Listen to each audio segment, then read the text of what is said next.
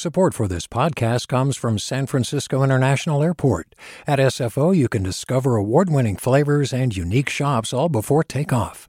Learn more about what's at SFO at flysfo.com. Hi there, I'm Randa Abdel Fattah from Throughline. If you're listening to this podcast, you know that KQED produces exceptional storytelling that keeps you informed, inspired, and entertained.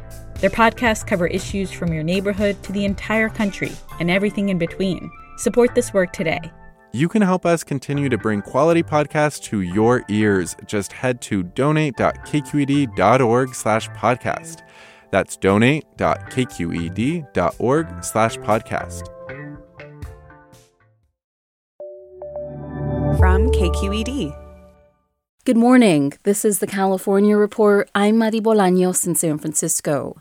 California utility regulators are digging into reasons for this winter's high natural gas prices. KPBS reporter Erik Anderson in San Diego has details. The California Public Utilities Commission pressed industry officials to explain the record-setting price hikes for natural gas. Utility bills for San Diego Gas and Electric customers rose the most, but Pacific Gas and Electric and Southern California Edison customers are also suffering. The sky-high bills had a dramatic impact on San Diego resident Patricia Baines, who spoke to the commission. I entirely shut my heater off. I keep all my lights off. I don't even try to put lights on. The CPUC doesn't directly regulate natural gas, but the high rates are impacting electricity prices, which the agency does watch closely. CPUC President Alice Bushing Reynolds called the issue vital. Frankly, we don't know all of the pieces of the puzzle, and this issue is critically important and needs to be examined further. The collection of industry and regulatory officials agreed that prices soared because of unseasonably cold weather, which drove a spike in demand. They also noted that there were pipeline constraints in the West and low storage levels before the winter season began. But the unprecedented price hike also raised questions for Marlon Santa Cruz of the Los Angeles Department of Power and Water. Why is it that the day after Senator Bradford sent a letter to the CPUC calling for an investigation, prices were slashed in half from the $20 mark to the $10 mark? And as news was then brought on about Governor Newsom's letter being made public, now we stabilize at $5 as of yesterday. The CPUC indicated it is in contact with the Federal Energy Regulatory Commission to explore whether there's been any market manipulation. Meanwhile, natural gas prices fell this month, and projections hint prices could fall again next month as demand eases. For the California Report, I'm Erik Anderson in San Diego. Here in California, we've grown pretty accustomed to power outages. Sometimes it gets knocked out by storms. Other times, it gets turned off on purpose by the utility companies to avoid wildfires. But what if you could live in a community where your lights always stayed on, no matter what happened to the grid? Well, in Southern California, such a community is being built. And it also has the advantage of being super energy efficient, which the state is trying to promote as a way to fight climate change. My California Report co-host Saul Gonzalez was curious, so he paid a visit. 90 miles outside of Los Angeles in southern Riverside County, one of the most technologically cutting-edge communities in the country is being built. But do you know what's weird? Standing in front of one of the completed model homes, it looks like an absolutely normal California tract house. Suburbia, not Star Trek. You don't want it to look like a science project? No. That's Scott Hansen, a vice president at KB Homes, the giant home construction company that's building this super energy-efficient planned community called Durango at Shadow Mountain. So from the standpoint of why does a home look like a conventional home, it's because that's what our customer tells us they want, particularly that first-time buyer customer. But despite their conventional looks, each house that will be built in this 219-home community will be a showcase of green technologies. In the garage, there's a battery that stores power generated by 16 solar panels on the roof, an ultra-high-efficiency heat pump to warm and cool the residence, and wiring for an electric vehicle charger. Inside, the $550,000 home has an all-electric induction kitchen range, high-efficiency appliances, and smart devices to help monitor and reduce energy use. Take all of this together, and you have a suburban house that slashes power consumption. This community is about 40% more efficient on the use of electricity than a standard house today. But when its construction is completed, what will set this community really apart from others is its microgrid system, the largest in the state for residential development. What's a microgrid? Well, think of it as a miniature power plant that will allow this community to generate its own electricity by harvesting power from solar panels and then storing it for use in 2 big community battery systems.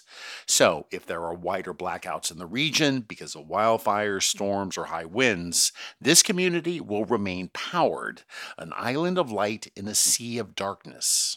In theory, you could, if you moderate your usage, you could basically stay indefinitely on battery backup. That's Addison Marks with the company SunPower. It's partnering on the microgrid with KB Homes, UC Irvine, SoCal Edison, and the U.S. Department of Energy, which has given a $6.5 million grant to help build and then study the real-world use of the microgrid system by residents. How are the homeowners going to react here? I mean, this is going to be studied by the Department of Energy, Southern California Edison, and they're going to monitor the homeowners' usage, and they're going to simulate some blackouts. We'll have natural blackouts, and how do the homeowners react to that? Oh, really? You're gonna like turn this into a science experiment where you will have staged blackouts and see how these homes do. Correct. Prospective homebuyer John Davidson says he's seen too many stories about blackouts in California. He thinks moving in here could offer some energy peace of mind. What's going on with power in California, I think we could truly have a power problem in the future. So we have to come up with other alternatives than just relying on the power company. And to you, maybe moving into a house like this and buying a house like this is kind of future-proofing your life a bit. Potentially, yes. The first residents will start moving into the homes at Shadow Mountain in March. Advocates of sustainable energy hope the innovations here will become increasingly common as California attempts to make the places we call home both greener and more energy resilient. For the California Report, I'm Saul Gonzalez. Hi, it's Terry Gross, the host of Fresh Air. We bring you in-depth, long-form interviews with actors, directors, musicians, authors, journalists, and more.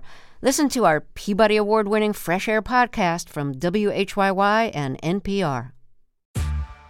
Hey there, this is Brittany Luce from NPR's It's Been a Minute. KQED's podcasts like The Bay, Bay Curious, Mind Shift, Right Nowish, and more all tell the stories of the Bay and beyond with reliable, human-centered journalism. They aim to inspire, make you think, entertain, and expand your understanding of the place you call home. Here's how you can support podcasting at KQED. Showing your support is easy, and you can join Brittany in supporting KQED Podcast too at donate.kqed.org/podcast. That's donate.kqed.org/podcast. And some history was made last night in Los Angeles. LeBron James, a shot in history. That was the call on TNT. James broke the record of former Laker great Kareem Abdul-Jabbar, who was the NBA's all-time scoring leader for nearly 4 decades. Abdul-Jabbar was at the game last night, and during a brief ceremony, he handed the game ball to James, almost like a passing of the torch. Congrats to James, now basketball's all-time scoring king.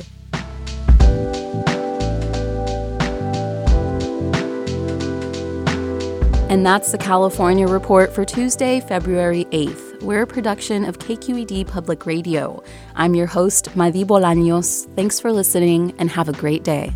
Support for the California Report comes from the James Irvine Foundation, committed to a California where all low-income workers have the power to advance economically. Learn more at irvine.org.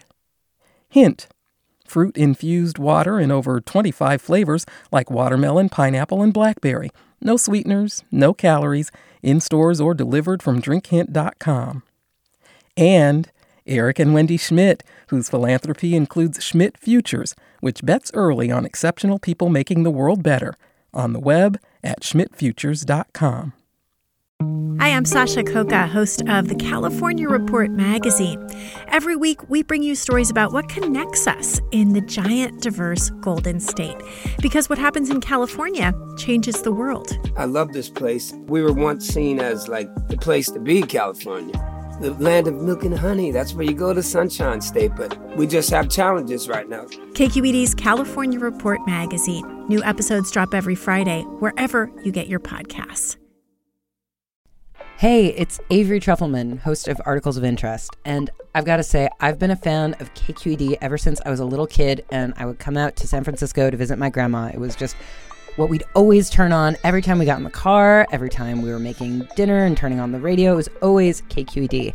And then over the years, I've become a massive fan of KQED podcasts because this is local reporting at its best. These are answers to questions you've always wanted to know, interviews with exciting, unusual voices, necessary journalism, all told with love and care and artistry. And did you know that a majority of KQED's funding actually comes from members? It's just people like you and me supporting the programs they love, while also getting access to cool events, behind-the-scenes footage, and so much more. If you want to sign up and be a part of this amazing community, visit donate.kqed.org/podcasts to become a member today. That's podcasts with an S. Thank you for listening, and thank you for your support.